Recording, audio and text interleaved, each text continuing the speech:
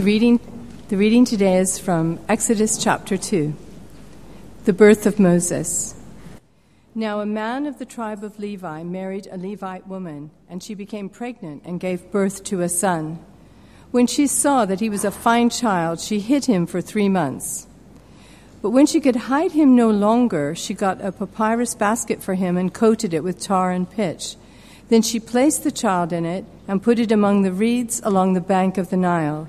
His sister stood at a distance to see what would happen to him. Then Pharaoh's daughter went down to the Nile to bathe, and her attendants were walking along the riverbank. She saw the basket among the reeds and sent her female slave to get it. She opened it and saw the baby. He was crying, and she felt sorry for him. "This is one of the Hebrew babies," she said. Then his sister asked Pharaoh's daughter, "Shall I go and get one of the Hebrew women to nurse the baby for you?" "Yes, go," she answered. So the girl went and got the baby's mother. Pharaoh's daughter said to her, "Take this baby and nurse him for me, and I will pay you." So the woman took the baby and nursed him, and when the child grew older, she took him to Pharaoh's daughter, and he became her son. She named him Moses, saying, "I drew him out of the water." One day, after Moses had grown up, he went out to where his own people were and watched them at their hard labor. He saw an Egyptian beating a Hebrew, one of his own people. Looking this way and that and seeing no one, he killed the Egyptian and hid him in the sand. The next day he went out and saw 2 Hebrews fighting. He asked the one in the wrong, "Why are you hitting your fellow Hebrew?" And the man said, "Who made you ruler and judge over us? Are you thinking of killing me as you killed the Egyptian?" Then Moses was afraid and thought, "What I did must have become known." When Pharaoh heard of this, he tried to kill Moses, but Moses fled from Pharaoh and went to live in Midian, where he sat down by a well. Now a priest of Midian had 7 daughters, and they came to draw water and fill the troughs to water their father's flock. Some shepherds came along and drove them away, but Moses got up and came to their rescue and watered the flock. When the children returned to rule their father, he asked them, "Why have you returned so early today?" They answered, "An Egyptian rescued us from the shepherds. He even drew water for us and watered the flock." "Where is he?" Reuel asked his daughter. "Why did you leave him? Invite him to have something to eat." Moses agreed to stay with the man who gave his daughter Zipporah to Moses in marriage. Zipporah gave birth to a son, and Moses named him Gershom, saying, "I have become a foreigner in a foreign land." During that long period, the king of Egypt died. The Israelites groaned in their slavery and cried out, and their cry for help because of their slavery went up to God. God heard their groaning, and he remembered his covenant with Abraham, with Isaac, and with Jacob. So God looked on the Israelites and was concerned about them. This is God's word.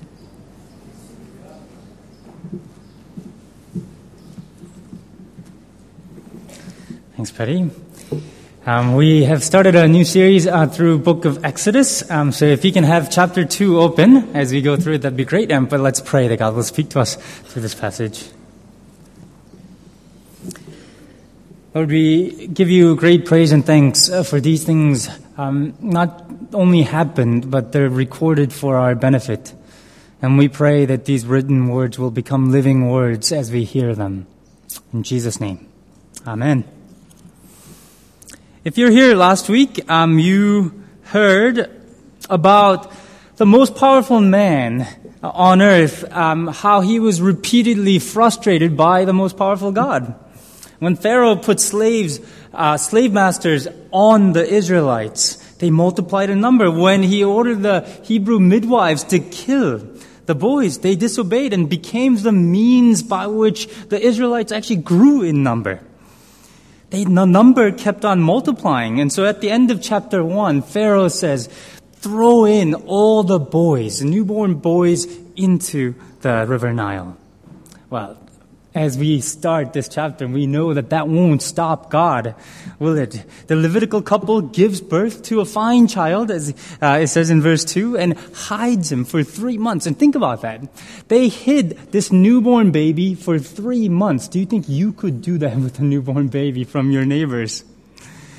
What would you do when he starts to cry? And when she could hide him no longer, this mother then made a basket for him, coated it with tar and pitch, and floated it down the river. And the thing is, it safely goes down the river, doesn't it? Which is a miracle in and of itself. But there's more. It reaches Pharaoh's daughter, who was bathing at that precise moment. Even though she knows that this is a Hebrew boy, and knows her father's orders to kill all the Hebrew boys, when she sees him, she's filled with compassion. Verse 6, and she decides to keep him. Do you think that was a coincidence? When Miriam, Moses' sister, who had been watching all along, comes along and says, actually, she can find a Hebrew woman to nurse the baby for her. This princess says in verse 9, take this baby and nurse him for me, and I will pay you. This is what happens. None of this is a coincidence. This is how God had arranged it. And this is the upshot, the result of what happens.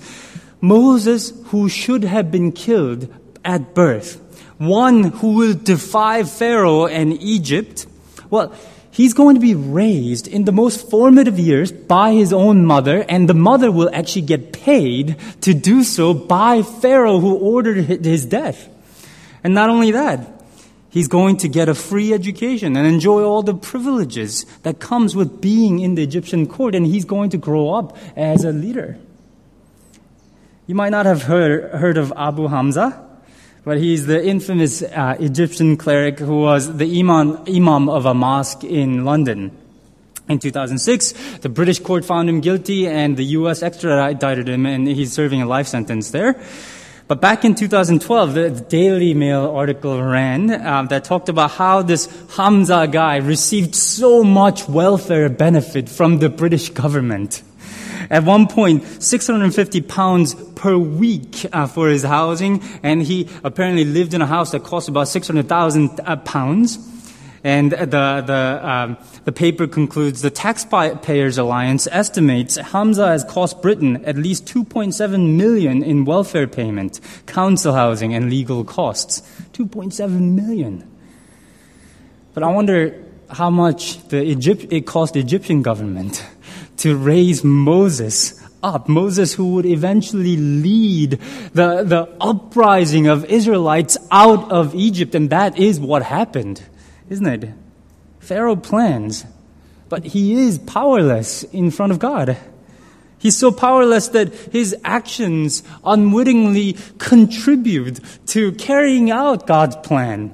He's so powerless in front of God that his will is frustrated by two helpless women, two midwives in chapter 1. And in this chapter, in chapter 2, verses 1 through 10, all the characters characters that are there are women, aren't they? The mother of Moses and Miriam and the Pharaoh's daughter. His will is frustrated by these women. And women he didn't think could do much harm, because remember, he only ordered the death of the boys because he thought that women were harmless. Behind this is all God. And this point is made even more subtly. One more way. The basket, if you look down, the basket in verse 3 and 5, it's literally actually not just a basket, it's an ark. It's an ark, the same word used for Noah's ark. The narrator is telling us it was God who saved Moses just as he had saved Noah in the previous chapters. And we see God's hand in the rest of the chapter too, because of what God did. Moses was able to be raised in his most formative years by his parents, right, where his ethnic and cultic identity was formed. And that, I'm sure, was indispensable for him. But not only that, he then went on to live with the Egyptian in the Egyptian courts, receiving the finest education that the ancient world had to offer. He was raised to be a leader. Even when he's driven out of Egypt and becomes a shepherd in the desert, well, that too was God's plan. He spent 40 years learning the landscape, how to survive in the desert, how to find water, how to lead a flock of sheep. which will all be useful when he leads an unruly flock of Israelites out into the very land that he spent 40 years. Even the way that he meets his wife actually is reminiscent of God's action, right? Remember Jacob? Jacob met his wife Rachel by the well. Isaac meets Rebekah by the well. And it's almost as if God's saying, I am with you. You are one of Abraham and Jacob and Isaac. And he meets his wife by the well. What the narrator is telling us is that through these two chapters, chapter 1 and chapter 2, the narrator is telling us that God's will can never be thwarted. No matter what people do, no matter who opposes him, no matter what kind of failures they might face, actually, God's will can never be contradicted or overthrown. It's always accomplished. And here's the thing. What is true for the Jews in this story is true for us as well. After all, God's either in control or he's not. God's either sovereign or his will is constantly overthrown by his subjects. He is sovereign. And I hope this will bring comfort to some of you today.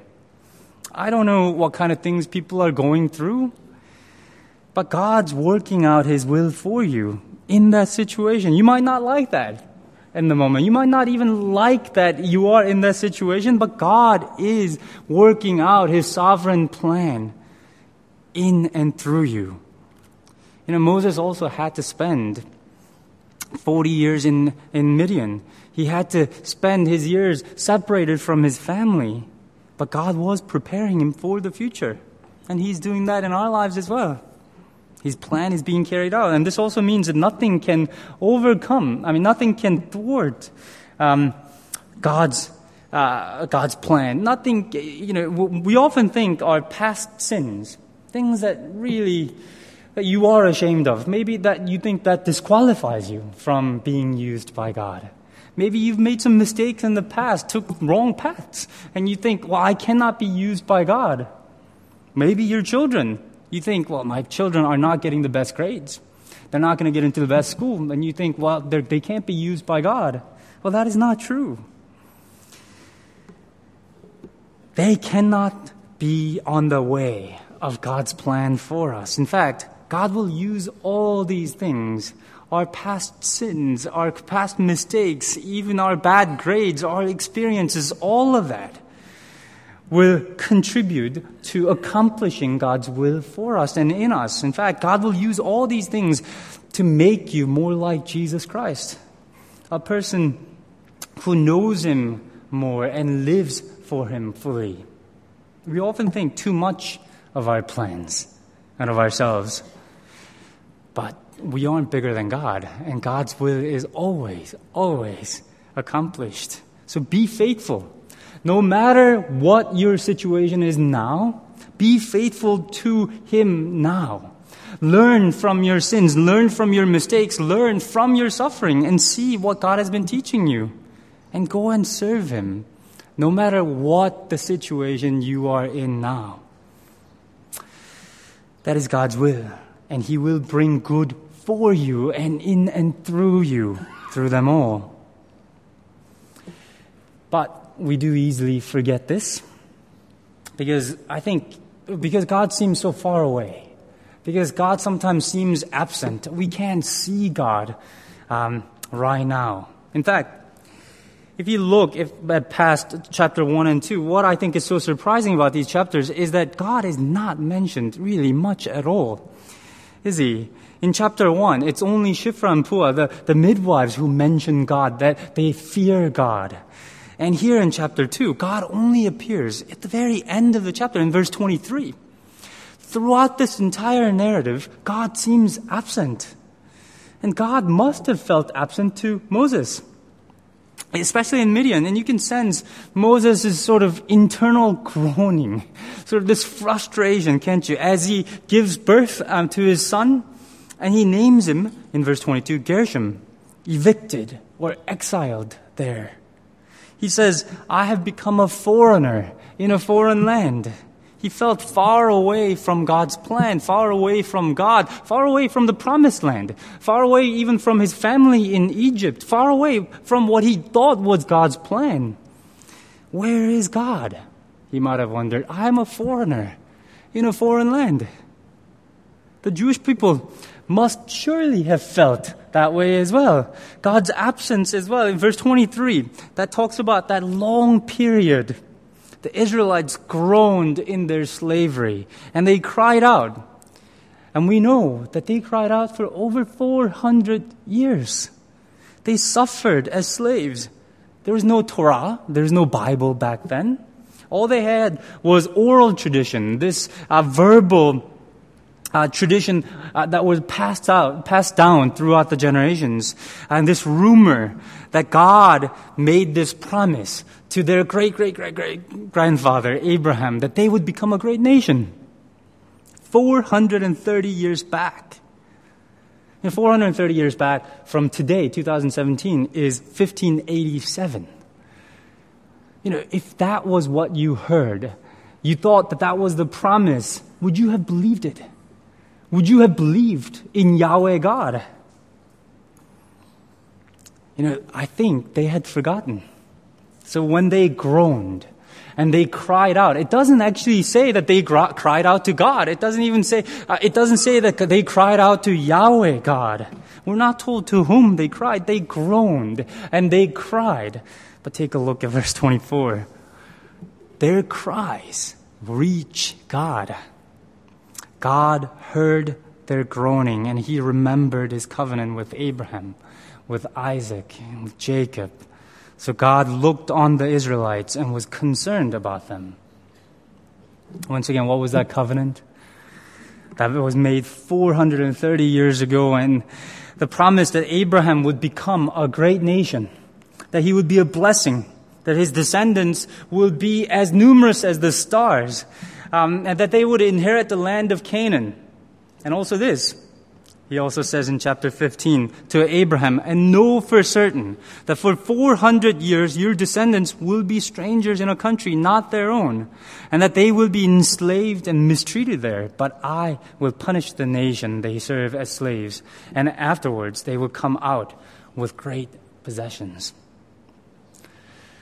Even as Israelites might have forgotten, God remembered. God remembered his covenant.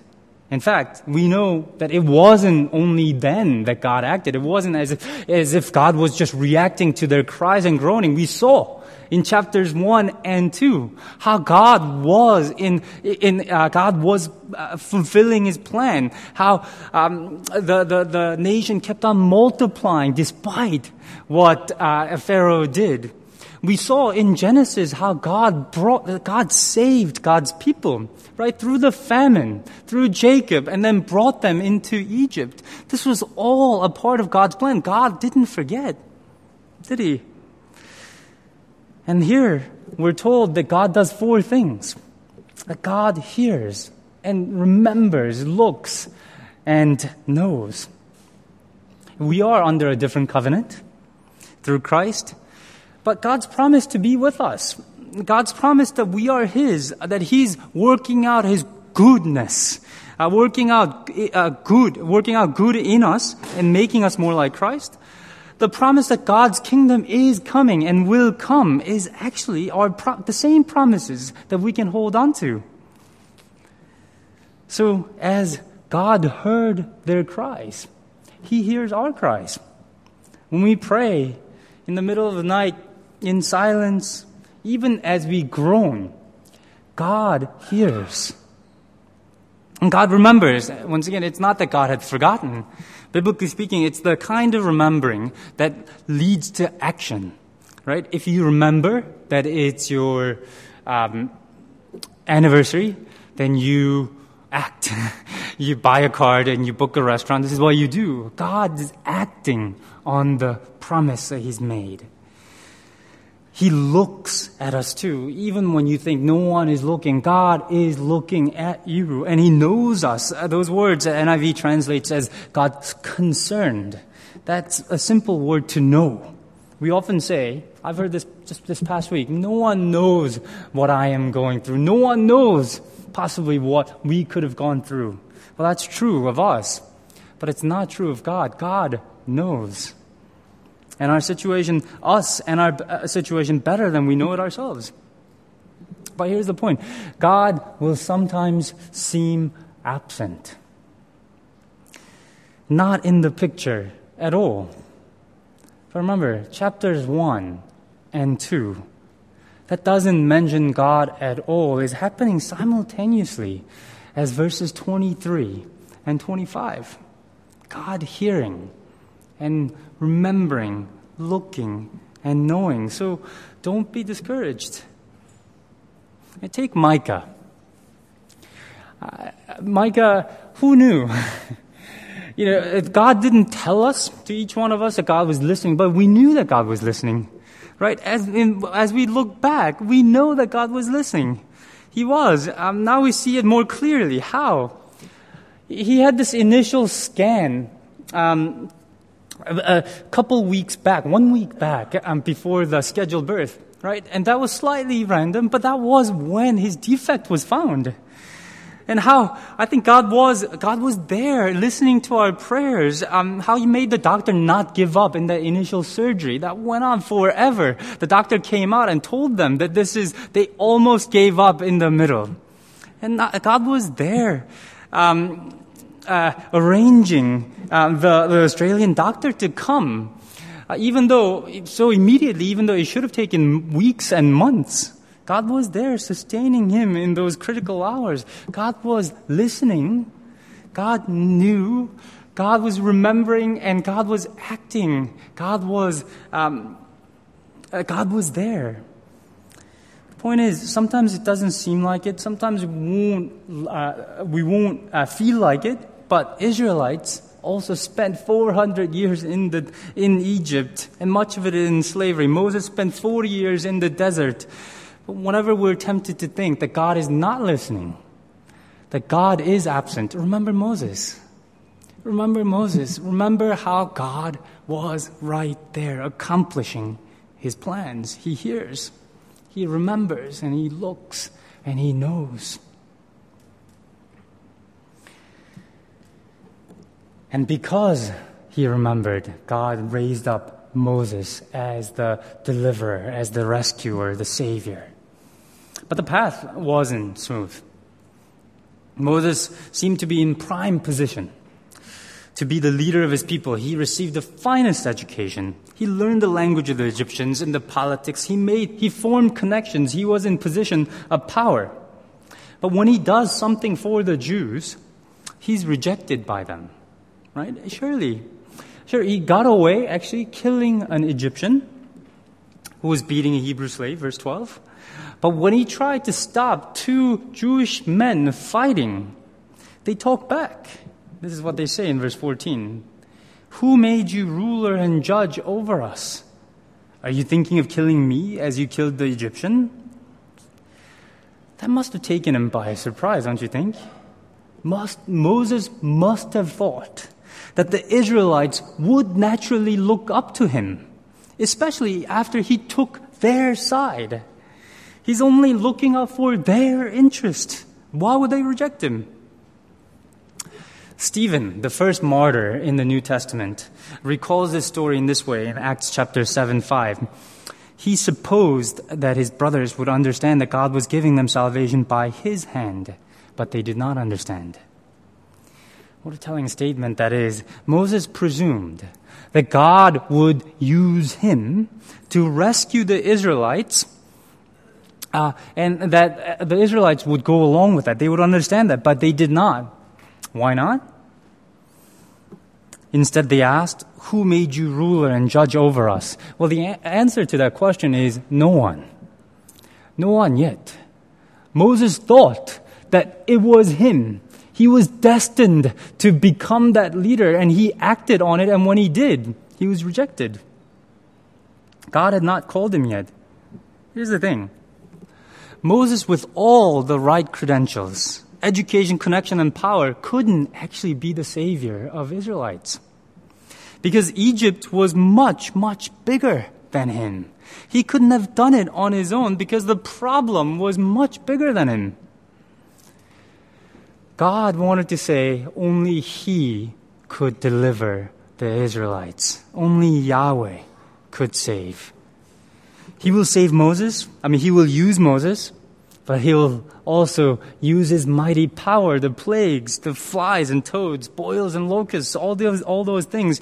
God will deliver the Israelites with the mighty power of His hand. So Moses was sent out to the wilderness. But we do see one thing that I think God looks for in His people, the right heart. And we see that most clearly in verse 11. One day after Moses had grown up, he went out to where his people were and watched them at their hard labor. Even though he grew up in the lap of luxury, he went out to be with his own people. Even though he could easily have sided with the slave masters, he decided to side with the oppressed, with the slaves. Even though he was educated to be the prince, he sided with the slaves.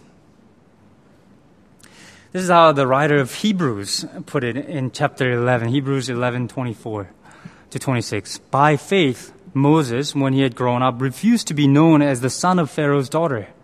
He chose to be mistreated along with the people of God rather than to enjoy the fleeting pleasures of sin.